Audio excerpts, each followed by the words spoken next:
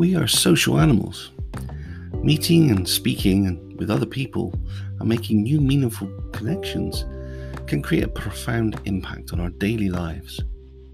Generating that feel-good chemical with meaningful experiences with others is a valuable lesson and one to remember throughout your personal and professional lives. Hello friends, welcome to the Theseus Project, a podcast about men's mental health and the pushing of boundaries. I'm your editor and host, Michael Chard. Today's topic, a meet and greet with Richard Donlan from Check Your Head UK. We're continuing our theme for something a little different on the Theseus Project today. From the last episode, you may remember Furkan from the Easy Conversations podcast. He kindly put me in touch with this dapper gentleman, and after exchanging a few messages, we arrange a meetup online. Must admit the chat felt great, and we seemed to hit it off straight away. A little disclaimer before we go any further. I've not held an interview or conversation on Zoom before. I did one with Furkan, yes, but he was kind of driving the narrative. It was the first time I was the one in the driving seat. So all this experience kind of felt new to me, and in hindsight, probably would have taken a different route. But as they say, every day is a school day. However, I must admit, the experience of getting to know more about someone I just met and their personal professional background was extremely refreshing. Before we hit record, we covered a lot of common ground, and looking back, to be honest, I wish I could have recorded that as well. There was some serious golden nuggets in there. So yeah, definitely a growth experience. So during this conversation, we talk careers, inspirations, influences, social media content, messaging, and a few other topics as well. So I'll give you a quick background before we start. Richard is a popular chap on Instagram. Take part in many different podcasts, and his content strikes a chord with those who enjoy links in from popular culture, such as films and music. I think he likes to draw similarities between the content of popular culture and how they mirror into our own thoughts and our own experiences. So if you get a chance, please take some time and dig him out, find him out on Instagram, give his page a follow, and also check out a lot of the other interviews he's been involved with. I hope you enjoy the content as much as I do. Very interesting guy. But in any case, here we go, and I hope you enjoy it. Check it out.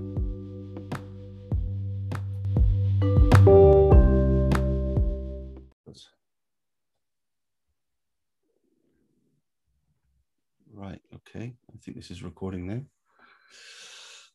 Right, okay. Well, thank you all for tuning in and listening to the latest podcast from the Theseus Project. Today, I have with me Richard Donlan from Check Your Head UK. And he's kindly joined me to have a little conversation about men's mental health. So just to start with, Richard, to get the ball rolling then, how did you start your counselling journey? Because your website and your content on there, which I had a look at earlier on, mentioned about how you're accredited and so on. And what was the driving factor behind you wanting to go down that road of gaining accreditation and learning more about mental health and providing a counselling service? Yeah, that's a good question. I mean, how long have you got? I'll try and wrap that one up. Nothing like an easy one for a starter for 10, is it? I think in terms of the kind of the actual study side, the academic journey, that started for me back in 2006. And at the time, I was working in like a logistics role.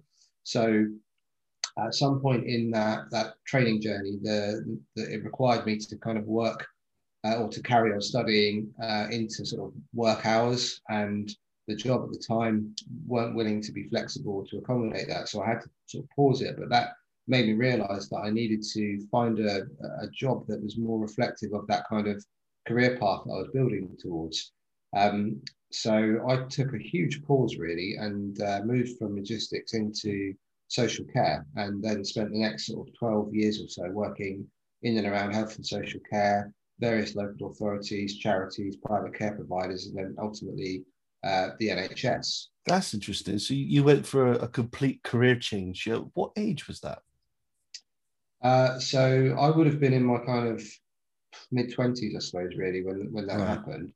And what it really was is I'd never really had a huge direction from a career point of view. So I stopped and I thought, what is it that I really, really enjoy? And within the work that I did, there wasn't a great deal.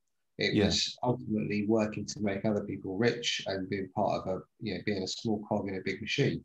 But what Yeah. I enjoyed about it the most was the interaction with people and ultimately kind of helping people to not so much solve problems, but navigate challenges and arrive at an outcome that was positive for them. And I realized that this kind of the person that I had come to understand myself to be, I was that guy who my friends would always come to for advice, or that if somebody wanted to talk to someone about something serious, Yeah. then it would be, oh, Rich would always listen. I understood things on an emotional level that when I was younger probably had me pegged as a bit sensitive and a bit shy. And interestingly, talking about the men's mental health thing, Yeah. exactly the sort of thing that a man wasn't meant to be. So I kind of hid that side of myself, but I came to realize actually this is kind of who I am. So I wanted to work in something that was for the benefit of people, something that was vocational and something that would enable me to carry on my studies in a way that didn't kind of impact upon what the employer wanted. So that Mm. led me into social care, and I went off on a whole other journey there. As I say, ending up kind of in the NHS, and then outside of that as a consultant, where Mm. I picked up my studies again and sort of closed the book on that journey and started, Yeah. as a therapist full time. So, I mean, having empathy with people is some, especially as men, has never seemed to be in this day and age or in this society, seems to be encouraged. I think we've discussed in the past on Instagram how people seem to keep, or men seem to keep that, keep a stiff upper lip, keep calm, carry on, man up sort of routine. It's interesting that you discovered that empathy sort of connection at a relatively early age as you're a young man, and decided to move on and change direction. And I suppose what I'm thinking of here is being stuck in one particular career and doing something which doesn't feed your soul, doesn't please your soul, that can slowly ebb and eat away at the person inside. And I suppose when you make that dramatic right turn, providing it's the right thing to do for yourself, obviously, you're chasing what it is that you really want to get out of life. And that feeling of achievement, I mean, you must have felt elated once you got all your qualifications, you started up your own practice, you started your own counseling business. That final connection of being able to help and assist other people must have been quite soothing for you. Yeah, I think you've really perfectly articulated my experience there early on, and that I wasn't happy. I wasn't enjoying what I was doing, and I worked in very sort of alpha male, masculine environments. I used to manage fleets of drivers, so it was very aggressive. It was very kind of physical labour, lots of banter. Yeah. No, not the sort of place where empathy or displays of sensitivity are kind of received well. Yeah. And yeah, it was difficult to kind of navigate that. And I did.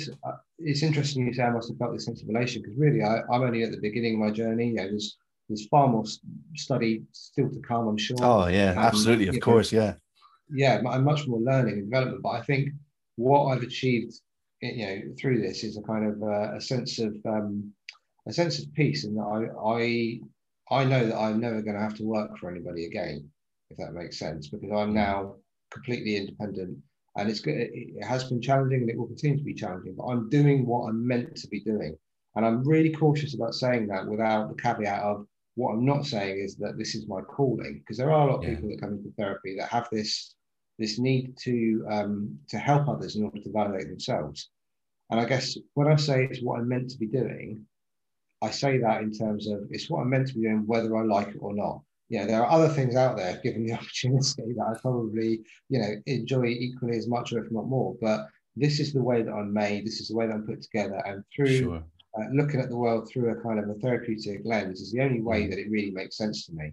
So I'm being the best version of myself in this role, and as it so happens, in doing so, I'm able to offer something to other people who need it. So it's that kind of yin yang thing. I'm fitting into the space that the world has created for me. And I think a lot of people struggle to find that, and that's perhaps what you're talking about. That being in a situation where they don't fit in and they don't know why, they do ebb. It does grind them down, and they're kind of filled with this yearning for something different, something more. Not a lot of people ever get a chance. Yeah, I suppose it's when you mentioned that that career change, that movement, and that feeling of going to do something else with your career and your time. That's something that resonates with me because I've changed career a couple of times now, and hopefully this last one will connect, but time will tell.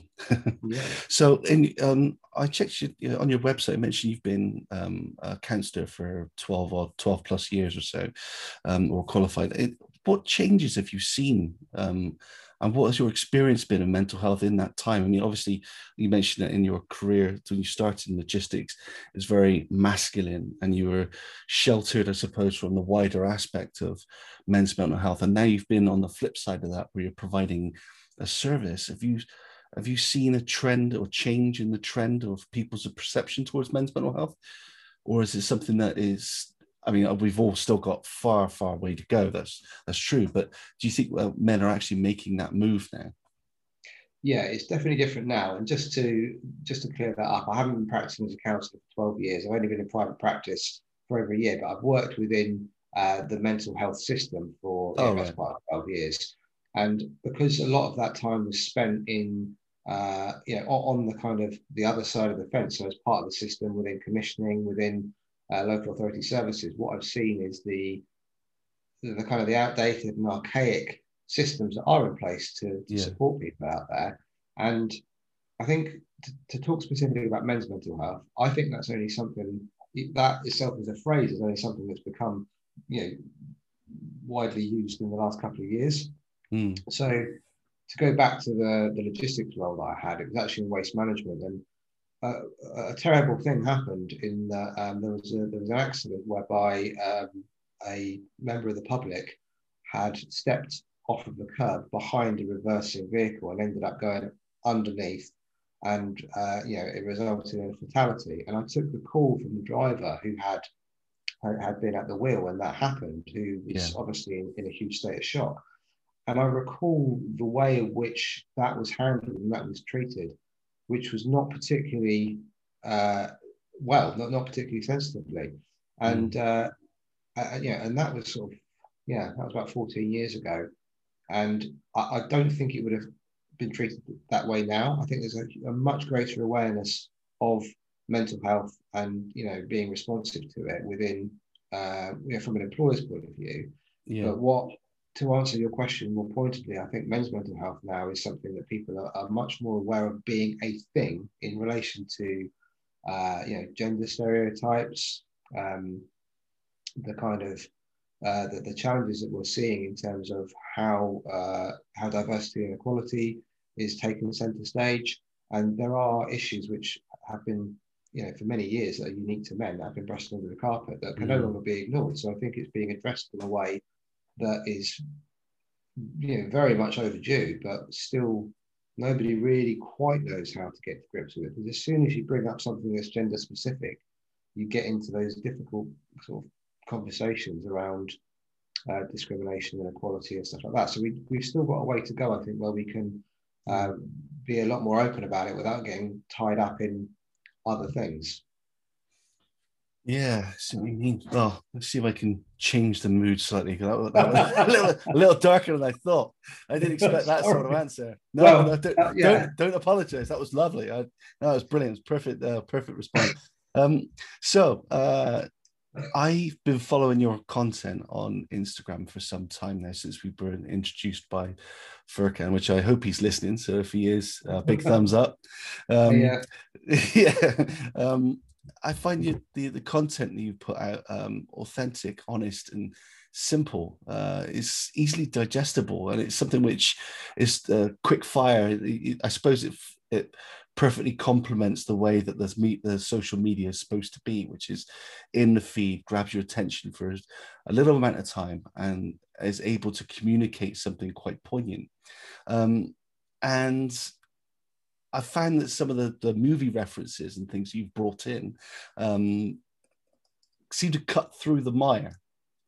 So any fog or anything else about regarding to men's mental health or mental health in general, not necessarily just for men, you've managed to find either a snippet or a scene in a movie, and you say it, and that kind of elates it to another level where it just cuts through and then attaches a feel to it, a nostalgic feel to it.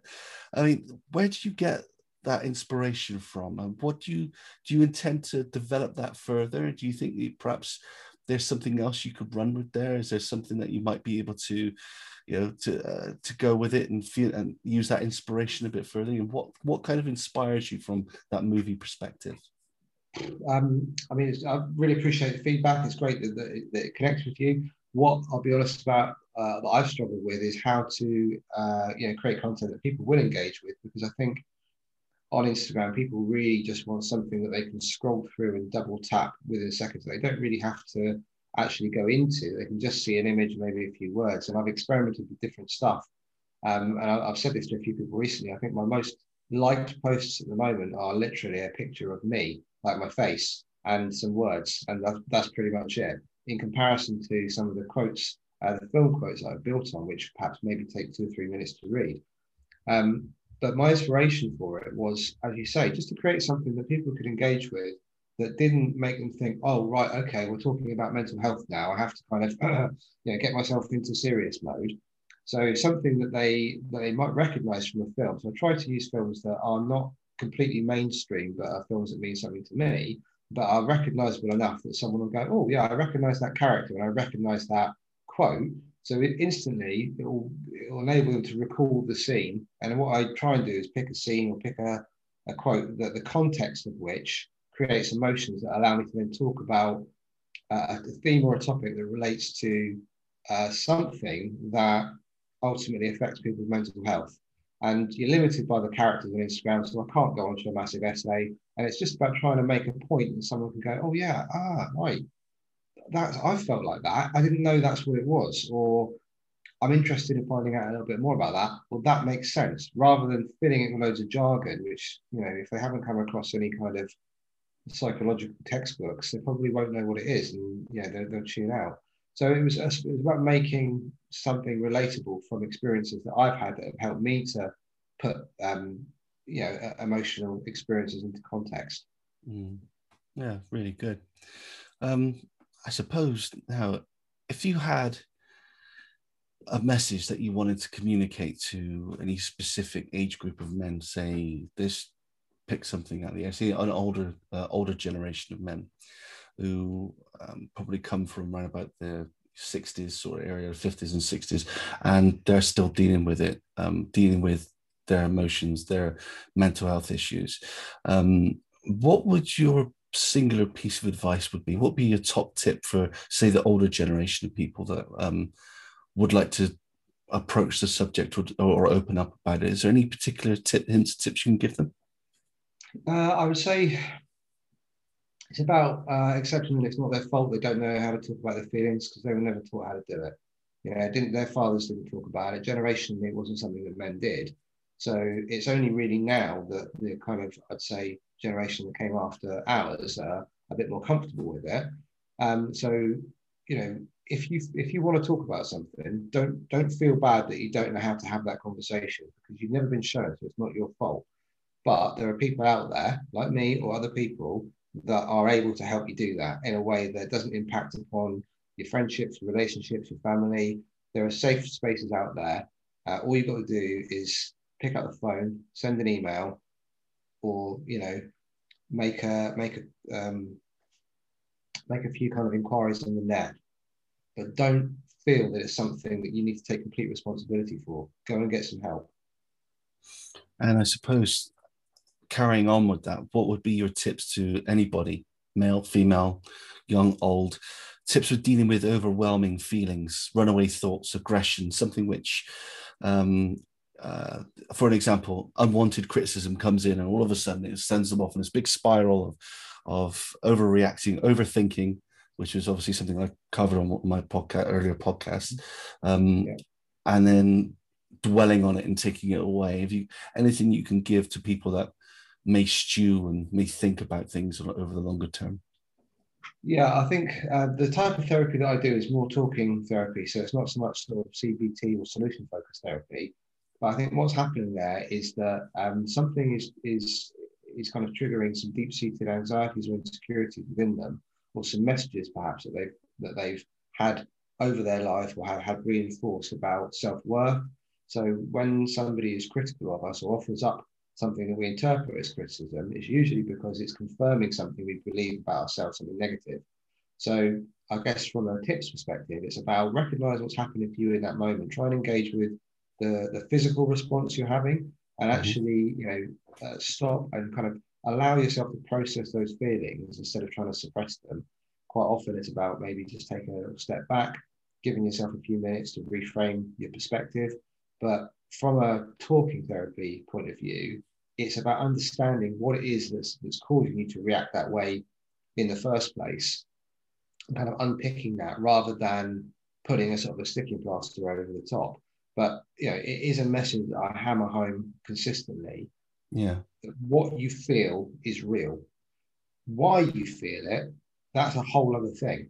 But what you're feeling is real. So don't reject what you're feeling and don't judge yourself and feel bad for what you're feeling. That's the first step, is accept it. And that's what therapy ultimately does, is it accepts how you feel and it validates that. Yeah, there's something that I've personally struggled with is don't try to dismiss your feelings straight away. And your immediate knee-jerk reaction is to go, I'm being stupid, or I'm being overreacted, or I'm this, or I'm that. Is to, whilst you may not want to fly off the handle or become quick-tempered or anything if someone's saying something negative, but you just acknowledge the fact that I have to tell myself this. I have to acknowledge the fact that I'm feeling in a particular way of X, Y, and Z because someone's made.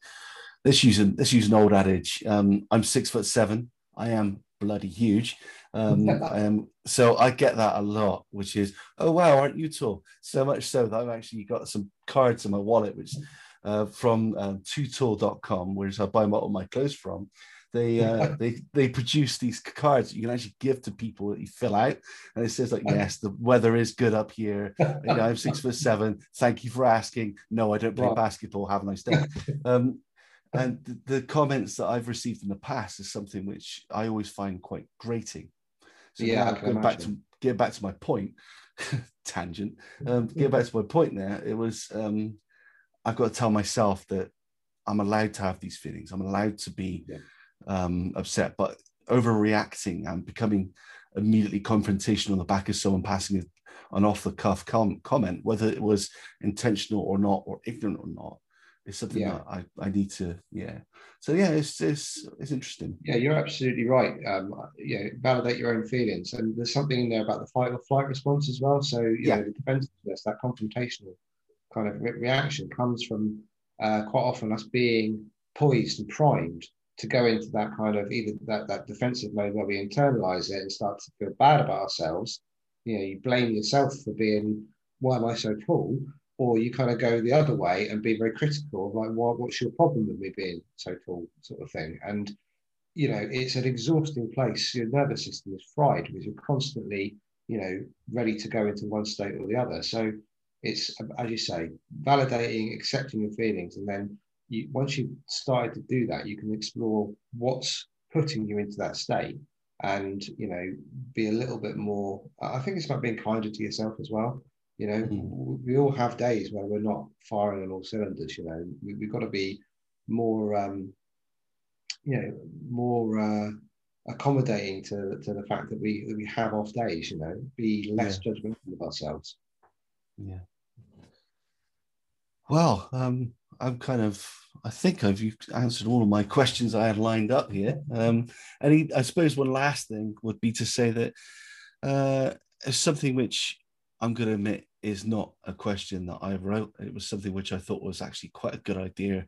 Was if you could summarize all your thoughts and feelings and knowledge, and you want to put a billboard up on the top of a really tall building, and it was something that you could probably put up there as a message for everyone to see, what would your billboard say?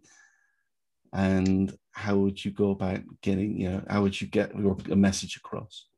What do you want to communicate? I'll tell you exactly what I'd say. And I mentioned earlier about this sort of experimenting with different types of content, see what people engage with. So I put a post up. It was just a black and white picture of me, and I wrote a quote. It was my own words, something that's been said many times in many different ways, but I stand by this. It said, and this is what I would say to anybody: be yourself.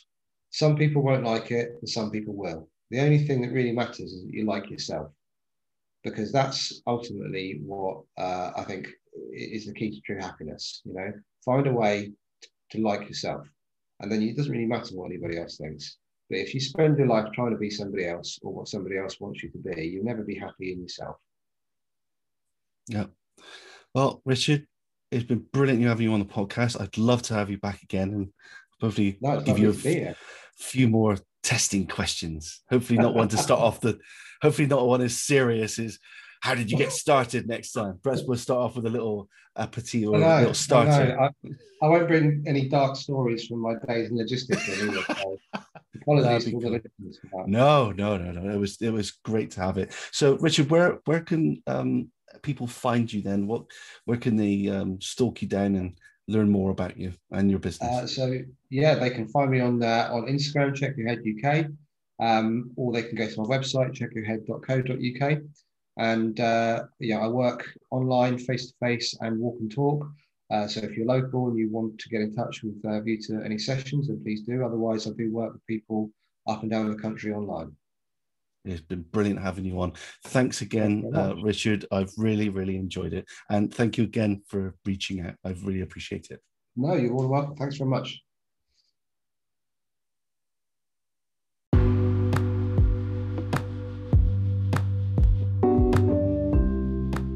Finally, a quick disclaimer. The Theseus Project and myself are not professionals. If you have a serious mental health crisis and need urgent assistance, please seek assistance from the emergency services. If you're in the UK, you can now self-refer to the NHS Talking Therapies online. Just a quick search and you've taken the first step. Full disclaimer, I've done this and I found it extremely helpful. Remember, there's no shame in asking for help. It is completely fine, and it is okay to not be okay. Feel free to contact us at the Theseus Project on Instagram, either by dropping some comments or sliding directly into the DMs. I'd love to hear your thoughts on this and any of our other podcasts. Thank you very much for taking the time to listen to this podcast. Please don't forget to like and subscribe, or leave a 5-star review if you enjoyed this podcast. And I look very much to exploring more mental health topics and more cool stuff with you again very soon.